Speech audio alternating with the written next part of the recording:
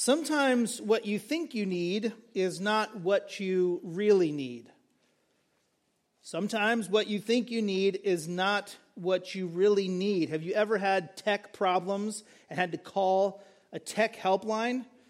May God have mercy on you if that's ever happened, right? I can recall in ages past having to call the tech helpline, and you're like, I'm trying to install Windows 3.7.xz, and this is that, and I don't think that the code is bit, and they're like, sir, is your computer turned on? Right? And sometimes what we think we need is not what we actually need. Sometimes we think we've got it figured out, we've got a bead on what the problem is, and sometimes that is not the case. Sometimes what we think we need is just really what we want. It's just what we want. If you had a magic wand this morning and you could wave the magic wand and change something in your life, what would you change? Well, immediately I'd change the balance in my checking account, right? That would help me. That's what I need, right? If I had my wand, I would change my kids. Can I get an amen? Change those kids. Yeah, we're going to change that. That'll help. I'd change my spouse. Don't agree too quickly.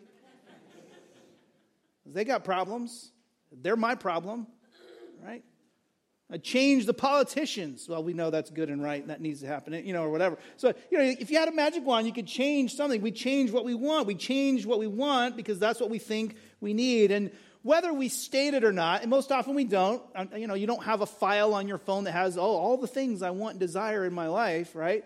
But whether we state it or not, we have a running list of wants or of needs that we believe need to be met in order for us to be successful, to be prosperous, to just be happy. If I could just get the marriage fixed, if I could just sort out the family problem, if my job situation would change, if I just had a different house, if I just had a better car, a better job, if I could just lose the weight, if I could just get stronger, whatever it is, right? What do you think you need this morning? Now, these desires are not inherently wrong, but the question we want to ask is, do they address our fundamental needs? Do they address our fundamental needs? We're not saying that those aren't legitimate issues in our lives, but we just want to ask the question this morning, is what I think I need really what I need? We come in Matthew chapter 9 to this moment where Jesus once again asserts his authority. It's another story of Jesus healing. And as we walk through this text, we're going to see Jesus meet several needs. And we'll have to ask which one is the greatest need. So we're picking it up here in Matthew 9, verse 1. Remember, last week he's gone to the other side of the lake. So we'll read verse 1 here. So he got into a boat, crossed over, and came to his own town. Just to keep you geographically oriented, I'll show you this one on the map. So let's show them on the map here. So Jesus, this is the primary area of Jewish population on the shore of the Sea of Galilee during the first century. Remember, Jesus had come on the boat with his disciples.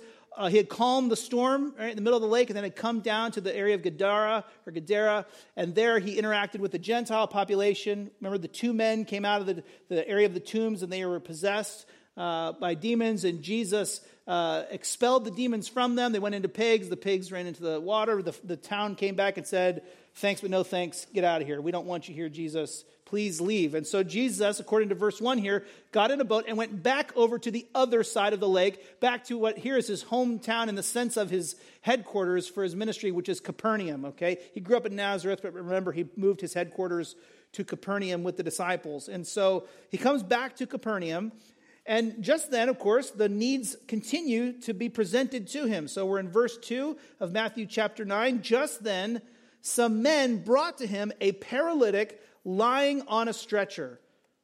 Seeing their faith, Jesus told the paralytic, "Have courage, son, your sins are forgiven." There's a lot going on in verse 2. Let's pay attention to it here, okay? First of all, you have some men, and they're bringing their friend who's paralyzed, right? He's lying on a stretcher. The Gospel of Mark gives us the added, very interesting detail that in order to get to Jesus, they had to lower the guy through the roof.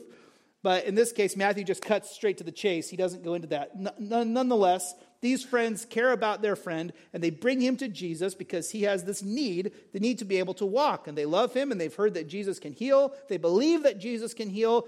We don't have any reason to doubt that the paralytic believed that as well. He just needed help getting there. So here, these friends with the paralytic, they come to Jesus expecting healing, expecting this need to be met. Notice in verse 2 in the middle what Jesus observes in these men and the paralytic. He says, seeing their faith. Matthew tells us, seeing their faith. Seeing whose faith? Well, the faith of the paralytic and his friends. And when he sees their faith, he sees that they have come to him with the expectation that although no doctor could heal this problem, no doctor could meet this need, that Jesus could meet this need.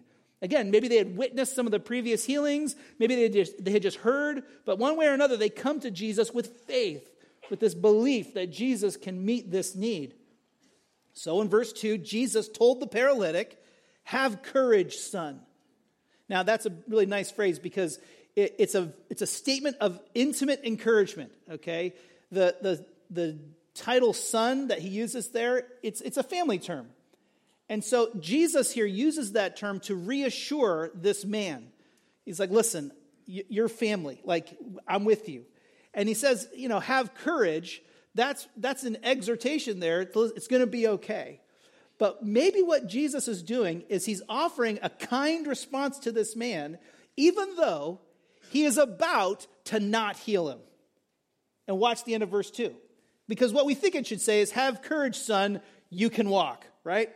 Or have courage, son, get up, take up your mat, and go home, right? Have courage, son, you've done it. Like, way to go. You came to the right place. It's problem solved. I have healed you. Go. But Jesus says, have courage, son. Your sins are forgiven.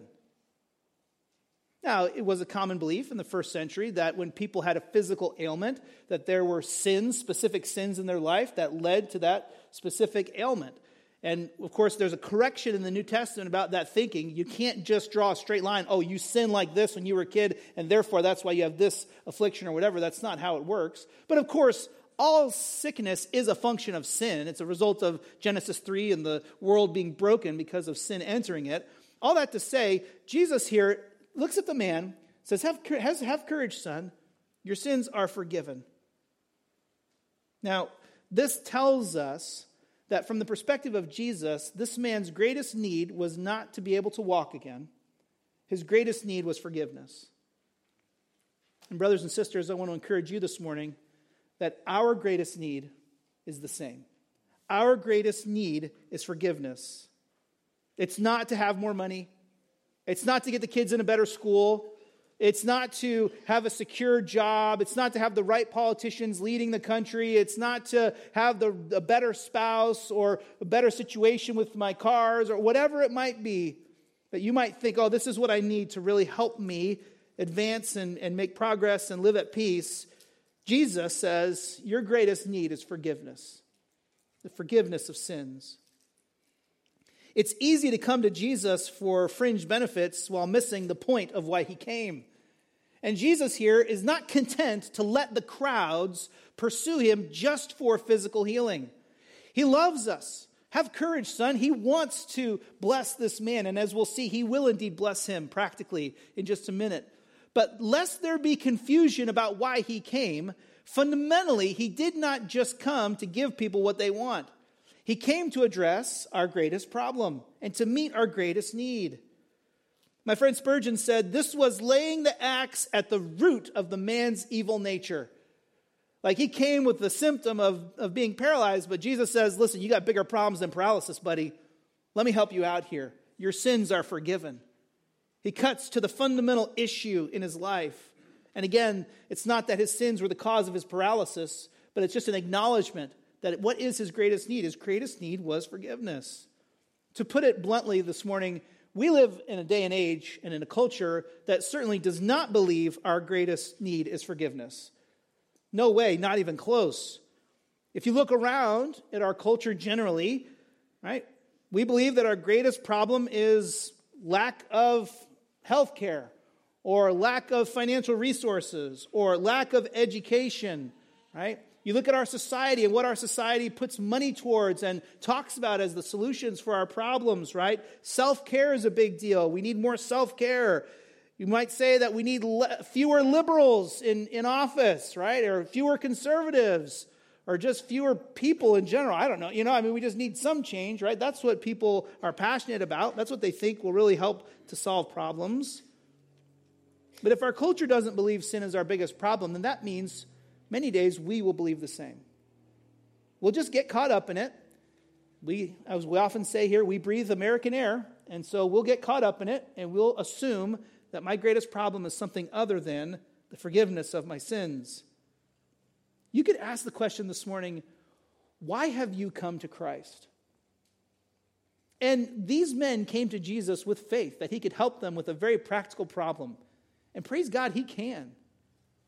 But sometimes when we come to Christ for help with X, Y, or Z, Jesus corrects us a little bit. It says, have courage, son. There's something else going on that you need addressed. There's a bigger problem. Now, Jesus' claim to forgive sins did not go unnoticed. Watch verse 3 as the narrative continues. All right, so he says, have courage, son, your sins are forgiven. And in verse 3, Matthew tells us, at this, right, some of the scribes said to themselves, he's blaspheming. Now, they didn't say it out loud, but they were there, right, standing in the house. They were around seeing what happened, witnessing what went on, and they heard it, and their facial expression maybe gave it away, or maybe not. According to the Gospel of Mark, the Holy Spirit enabled Jesus to miraculously know what these guys were thinking. But whether it was through body language, facial expression, or it was a miracle, Jesus' supernatural power, one way or another, he recognizes that these scribes accuse him of blaspheming. Note verse 4, perceiving their thoughts, Jesus said, why are you thinking evil things in your hearts? So they're sitting there, and he says, have courage, son, your sins are forgiven. And the scribes, who are Pharisees trained in the interpretation and application of the Old Testament, okay? These are like the Bible scholars of the day. They're there, and they go, whoa, whoa, whoa, whoa, whoa. Hold on a second. Did he just say what I think he just said? Because they knew, and they were right, that only God has the authority to forgive sins. The only way you could have your sins forgiven in the first century was to go up to the temple, have a sacrifice offered on your behalf, and then God would forgive your sins by virtue of the sacrificial system. That was how the sins were forgiven. But even when that happened, no priest declared your sins forgiven. It was only God who could say your sins were forgiven.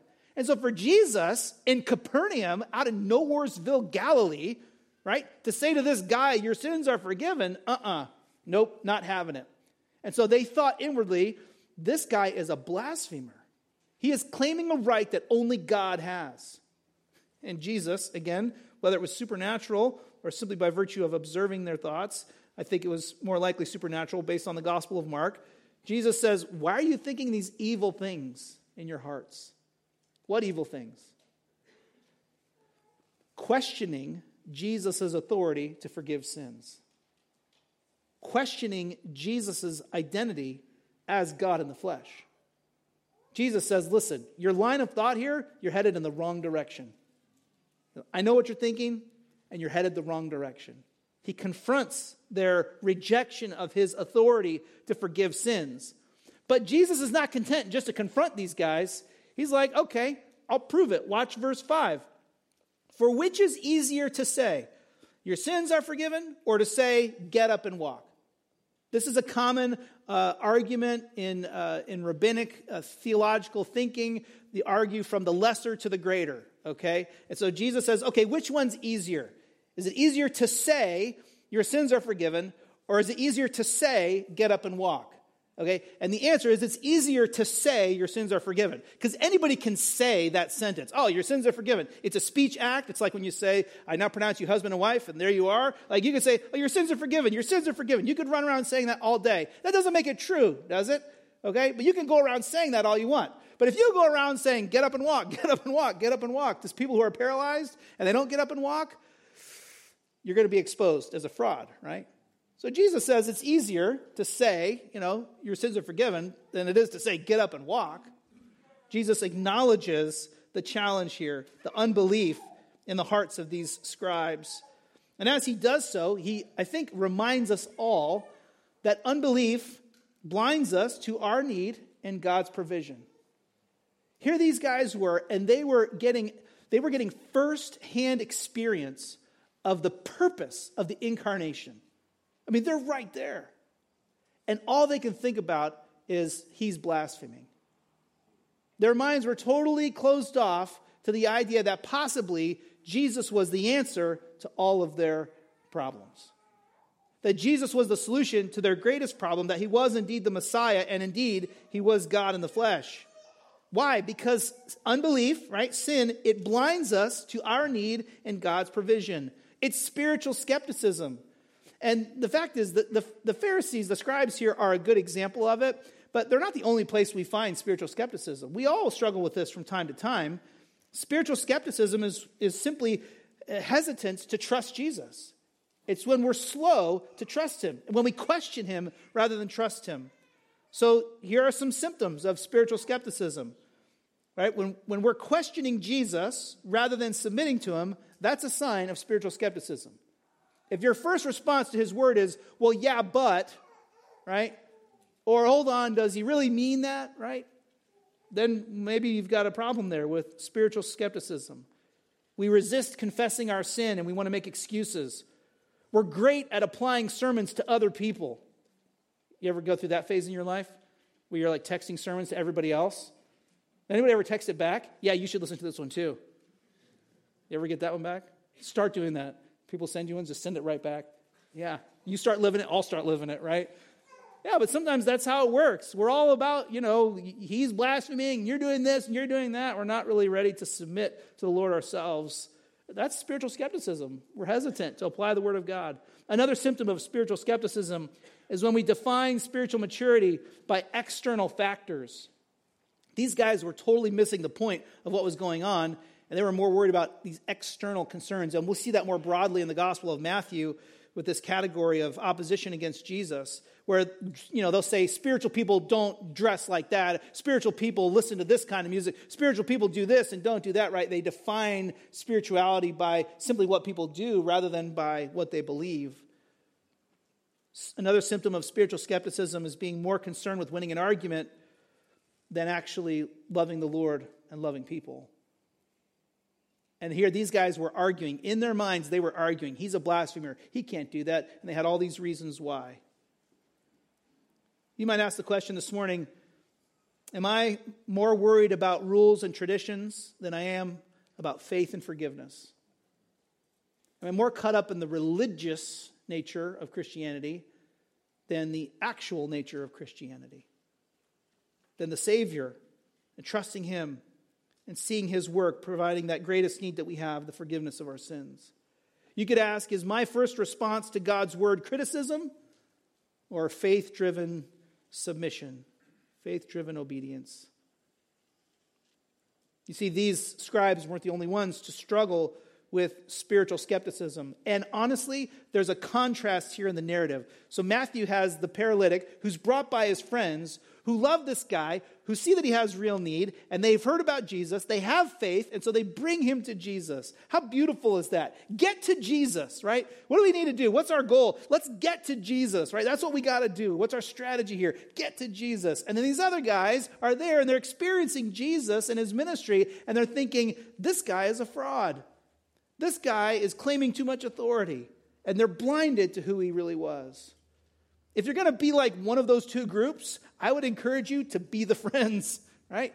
Be the person whose strategy is get to Jesus, right? I have faith that Jesus is who he has said he is. And so I'm going to Christ. That will inherently help you in your battle against unbelief and spiritual skepticism in your heart. I would also just encourage you that it's important that we acknowledge the struggle. Okay? None of us are immune to it. So sometimes we think, well, I can't really acknowledge where I'm struggling, where I'm doubting the Lord, because then other people will think less of me. Well, that may or may not be true, but the fact is we need to help each other in this. We need to bear one another's burdens and walk together.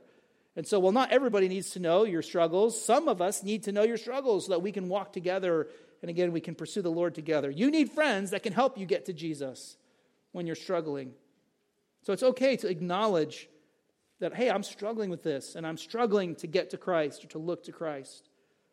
Now, these scribes, so different than the friends, right? These scribes, they were absolutely sure Jesus was blaspheming. Like it wasn't even a question for them. They knew he was. They were wrong, like 100% wrong. Watch what happens in verse 6. So Jesus sets it up, which is easier, to say your sins are forgiven or to say get up and walk. Okay, we already said it's easier to say your sins are forgiven. Watch verse 6. Here's your big payoff. Jesus says to them, but so that you may know that the Son of Man has authority on earth to forgive sins. Then he told the paralytic, get up, take your stretcher, and go home. Oh, what a moment. I mean, it's one of those moments where you're like, okay, if I could time travel in the Bible, like that's one of those ones maybe I'd like to be there, right? Just to have seen it go down. But Jesus says, here's the deal, guys. So that you will know, he set up which is, easier, harder. He says, but so that you will know that the Son of Man has authority on earth to forgive sins. That statement is so loaded with theology. Jesus is taking these guys to school right in front of him, okay? That's what he's doing. When he calls himself the Son of Man, he's using a title for the Messiah from Daniel chapter 7. And in Daniel's vision in chapter 7, he sees this glorious vision of the Son of Man, who in contrast to the beast, the world in rebellion against God, the Son of Man comes as a human and exercises the authority of God on earth. And he's the judge of the earth. He sits on the throne with the Father. That's the vision, Daniel 7, 13 and 14. And so here, Jesus claims that title for himself. He says, I'm the Messiah from Daniel 7, which means I have God's authority, which means he is God, right? That's the argument. And so he says, so to prove to you that the Son of Man, a.k.a. me, right, has authority on earth to forgive sins, to prove to you that I'm the real deal, I will do the harder thing in your mind. And so it's beautiful the way he does it. So he says that so that you may know that the Son of Man has authority on earth to forgive sins. And then he turns to the paralytic. So he's talking to the scribes. Okay, no offense over here, but we'll put the scribes over there, right? So he's talking to the scribes. Here's the paralytic. And then he's talking, so you guys will know. And then he turns to the paralytic. And it's just so great, right? The drama's huge. Then he told the paralytic, get up, take your stretcher, and go home. See, I told you, take courage. I told you, son, I was going to get to you. It's okay. I got you. He says, get up, get out of here, take your mat, go, right? To prove the point, to do the thing that looked harder, that seemed harder to them. And so verse 7, so he got up and went home. I like how Matthew's just like, yeah, so he did it. He did it. The paralyzed guy gets up, rolls up the mat that they carried him in on, tucks it in, he's like, peace out, I'm gone. And he goes. And now we don't have record. We don't have record of whether or not he ran, or he skipped. I don't know. But he's out. He's gone. He goes home. Life transformed. Greatest need met. Sins are forgiven. Subordinate need met. Now he can walk, right? And so there he goes. And this guy's life is transformed. And Jesus does this in that order, not only to prove that our greatest need is forgiveness, but also to prove that he's the one that has authority to meet that greatest need. Okay, I'll do what you think is harder. Now watch the response of the crowd, verse 8. So he says, when the crowd saw this, they were awestruck and gave glory to God who had given such authority to men. Now this is interesting. First of all, the crowds are blown away. It's not necessarily clear that this is faith just yet. But at the same time, they gave glory to God. So they recognize God is in this. So this doesn't just happen, like God's done something here and may God be glorified. As we're going to see in Matthew, there's an increasing concern about the crowd just being, interested in what Jesus is doing and kind of blown away, but not actually trusting in Christ. So that we're going to see that little subplot continue in the gospel. But at this point, they give glory to God. They worship God because of the healing that's happened. And they're still a little confused, though, because Matthew says they gave glory to God who had given such authority to men. Specifically there, he doesn't mean that, God gave healing authority to people in general, but to this particular man, Jesus, that they were interacting with. They didn't understand fully yet that Jesus is God in the flesh, even though Jesus is pushing them that direction by virtue of this very moment where he declares the man's sins forgiven. Right? So he's pushing them to consider that he is indeed God and he has that authority, but they're still not there yet. So they're just blown away. They're like, man, if anybody can do this, this is amazing. May God get the glory. Again, they're in process. They're not quite there just yet. in that moment, what has Jesus done? Well, he's proven something that we all have to understand, and it's this, that he alone has the authority to forgive sins. Jesus alone has the authority to forgive sins. Which brings us back to the easier, harder thing. Jesus said, which is easier to say? To say, your sins are forgiven, or to say, get up and walk. Of course, it's easier to say, your sins are forgiven. But which is actually easier? It turns out that healing a paralytic is actually easier than forgiving his sins. And of course, because the crowd didn't perceive that and the scribes didn't perceive that, Jesus said, okay, I'll show you this. I'll prove to you that I have authority to forgive sins. But as Jesus does this and demonstrates his authority, he causes us to ask that question, well, hold on a second. Why is it that he has that authority to forgive sins? Because he's the Messiah, because he's the Son of Man, because he is God in the flesh. All those are correct answers. But to really get to the bottom of this issue of forgiveness of sins, we have to keep reading in the Gospel of Matthew. And what happens in the rest of the Gospel? Well, Jesus continues to teach and to heal. He continues to be opposed by religious leaders. He continues to confront the blindness of his own generation who reject him. And then, of course, Jesus is finally rejected and he's sent to his execution. And as Jesus goes to the cross, what is he doing? He's not simply suffering at the hands of a wicked generation. He's not just receiving punishment from his leaders of his culture at the time for crimes of blasphemy, incidentally, that they accused him of. What is he doing? He goes to the cross bearing sins. And none of them were his. He goes to the cross bearing the sins of this paralytic and his friends. He goes to the cross bearing the sins of his disciples. He goes to the cross bearing the sins of you and of me. And Jesus can declare your sins forgiven because he died in your place to satisfy the wrath of God for those sins. And crucially, he rose from the dead, confirming that indeed he is the Son of Man, the second person of the Trinity who took on flesh for us, right? Confirming that, yes, those sins have been paid for, that sin and death have been defeated. You see, you have to get the whole picture to understand why Jesus has the authority to forgive sins. Forgiving sins is the hardest thing. It's the fundamental need of all of creation since Genesis chapter 3. And Jesus says, not only do I have the authority to declare your sins forgiven, I am the means by which your sins are forgiven. I will suffer for you. So take courage, son or daughter. Take courage. Because not only do I know what your greatest need is, I will meet it. Jesus alone has the authority to forgive sins, which means there is no other means of forgiveness. You see, Jesus has demonstrated his authority over nature in the calming of the storm. He's demonstrated his authority over sickness by healing people. He's demonstrated his authority over evil last week by dealing with those demons. But all that leads up to here, chapter 9, where Jesus introduces this idea, this important concept for his followers, which is he doesn't just have authority in general, he has authority to forgive sins, which that's the key aspect of his ministry, the primary reason he came.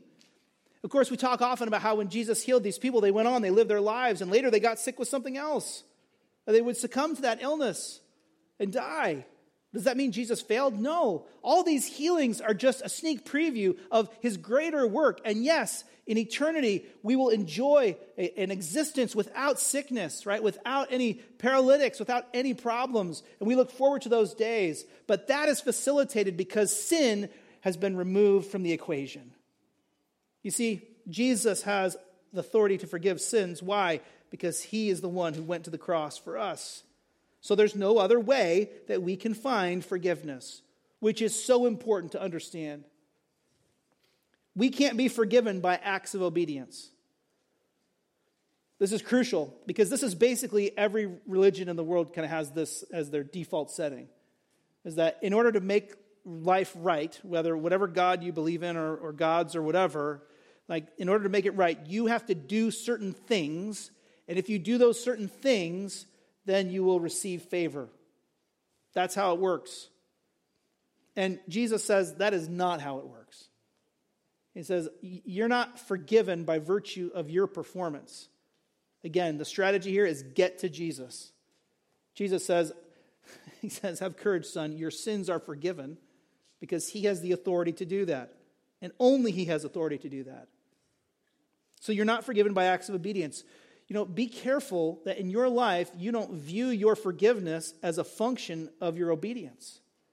Because that robs God of his glory, and it robs you of grace. Because if that's really true, that you're forgiven by virtue of your performance, it's not grace, you've earned it. But that's precisely what we can't do.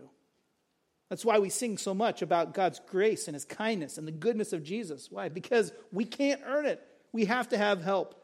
So we're not forgiven by means of acts of obedience. We're not forgiven by virtue of family history. And some of us are like, well, yeah, no kidding. You should see my family, Pastor Ryan. Like, you should, yeah, there it is, right? But sometimes, even though some of us may be blessed to come from families with generations of faith, and we praise God for that, right? Sometimes we can mistakenly fall into this assumption, well, because my great-grandfather was a Christian, and my grandmother was a Christian, and my mom and dad are Christians, I'm good with God. I'm in the family. But only Jesus has the authority to forgive sins, and the basis of that forgiveness is his work on the cross on our behalf. See, Jesus is preparing his disciples to understand what's going to be happening later when he teaches them here that he alone has authority to forgive sins. We praise God for Christian families, but they're not the basis of forgiveness of sins. And if you're a younger person in a Christian family this morning, you can thank God for your family, but dear one, you've got to come to Jesus on your own. You've got to come to Christ and trust him for the forgiveness of your sins. And praise God, he is good, and Jesus is a kind Savior, and he is ready and willing to forgive you of your sins based on what he has done, but he will not forgive you based on your parents' faith or your grandparents' faith. We're not forgiven by virtue of church affiliation. Now that's shocking, and I know you're somewhat surprised to hear that coming from me, but there you go. Church membership does not guarantee you forgiveness in the sight of God. People can be deceived about the state of your soul, and you can be a member of a church. Or you can attend a church for a really long time and be associated with that church, or go to particular conferences, or be a member of a particular denomination. But none of that has the authority or basis of providing you with the forgiveness of sins. And so we can praise God for good churches. I praise God for this church. It's a blessing. We praise God for the advancement of the gospel throughout the ages and the way he has used his word through different churches and denominations to advance his cause. Absolutely. But let us never think that association with a church is the means by which we're forgiven of our sins. I can't say to you, your sins are forgiven. I can say to you, by faith in Jesus, your sins are forgiven. But I don't have the authority to forgive your sins. Jesus does, because he went to the cross for you. We are not forgiven by virtue of deeds done by others on our behalf. This is kind of a subset of where religions can really get it wrong.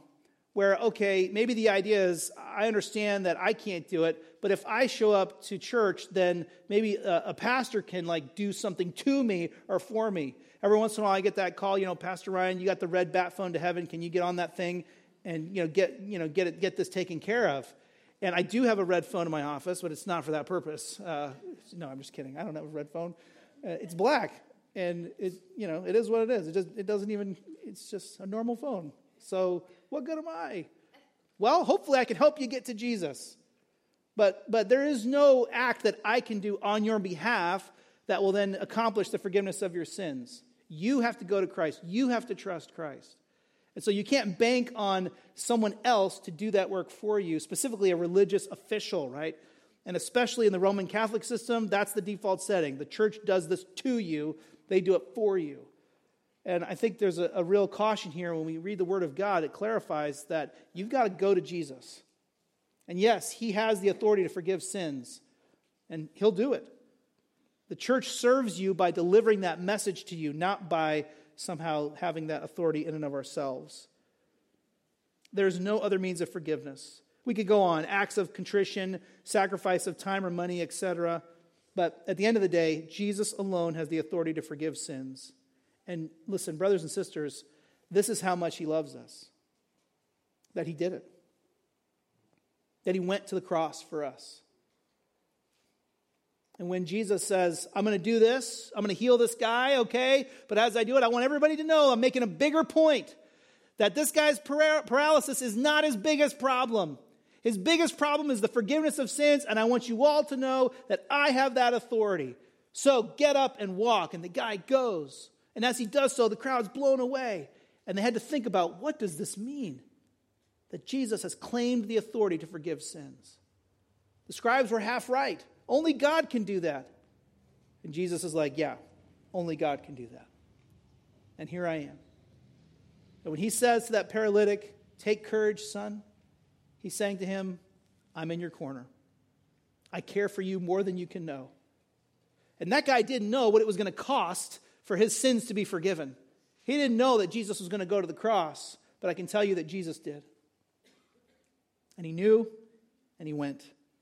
This is how much he loves us. So we have to be just open and honest here about the ridiculous love of Christ for us. The unparalleled love of Christ for us. The immeasurable love of Christ for us. If you're here this morning and you haven't trusted in Christ, the best thing I can tell you is not only that he has authority to forgive sins, but that because he loves you, he's made it possible. And he does. So why should you turn to Christ? Why should you put your faith in Jesus? Yes, because you have lots of needs, absolutely. But your greatest need is the one that Jesus says, I have met. He says, your sins are forgiven. For the rest of us, we have to consider the dangers that we have of pretending like we don't have this need. We can have shame over our sin and hide it. We can doubt the Lord and hesitate to go to him. We can be overconfident in our performance. And in all of those dangers, what we're saying is we don't really have that need. I don't need my sins forgiven. We can be honest about our doubt. We can confess our sin and see Jesus remove our shame. We can humble ourselves, acknowledge our pride, and recognize that what we have in Christ is so much better than anything we could ever do for ourselves. As we do so, God gets the glory and we get the benefit. Now, what about all those other needs? Well, as we'll see, when we trust in Christ, those other needs, they tend to go to the back burner. And maybe we realize, you know what? Although that's something good to want, maybe I don't need it as much as I thought I needed it. Maybe what I need most is to get to Jesus. Sometimes it's sad the things that will let prevent us get to Jesus, the things that will let get in the way, the distractions that will let discourage us or derail us from focusing on the Lord, even on a daily basis. I got to tell you a story about two friends I have in Sudan. This guy, Walter and Ronald. Have I told you about Walter and Ronald before? Those aren't their real names. Their names are changed to protect them. Sudan suffered a civil war. It continues to be in warfare to this day in that country because of this conflict between people groups. And Walter, he's like, I got to get out of here. I need to get an education. The country's at war. And so he's like, I'm out, gone. So he flees Sudan, right? His greatest need in his mind was to get educated. That was what he needed, to get educated. Along the way, Walter, so he gets out of Sudan, and then he hears about this Bible translation project that's in his native tongue, which was kind of rare and it was kind of a big deal. And his interest was piqued. He's like, wow, the Bible in my tribal language, that's interesting. He's like, I'd really like to hear that. And he was curious about Jesus. I think at that point he would say I had like this inclination that I needed Jesus perhaps. So he's like, I need to be a part of that. Well, the problem was that this translation project was happening in Uganda. And because of the displacement that had happened with the war, he was very, very, very far away from Uganda, like over 1,000 miles. He would have had to take a much longer route to get there through Kenya. It's a long story. All that to say, here he is. He has no money, okay, because of the war. He has no resources. He doesn't have, hiking boots. He doesn't have a backpack. He certainly doesn't have a car or anything like that.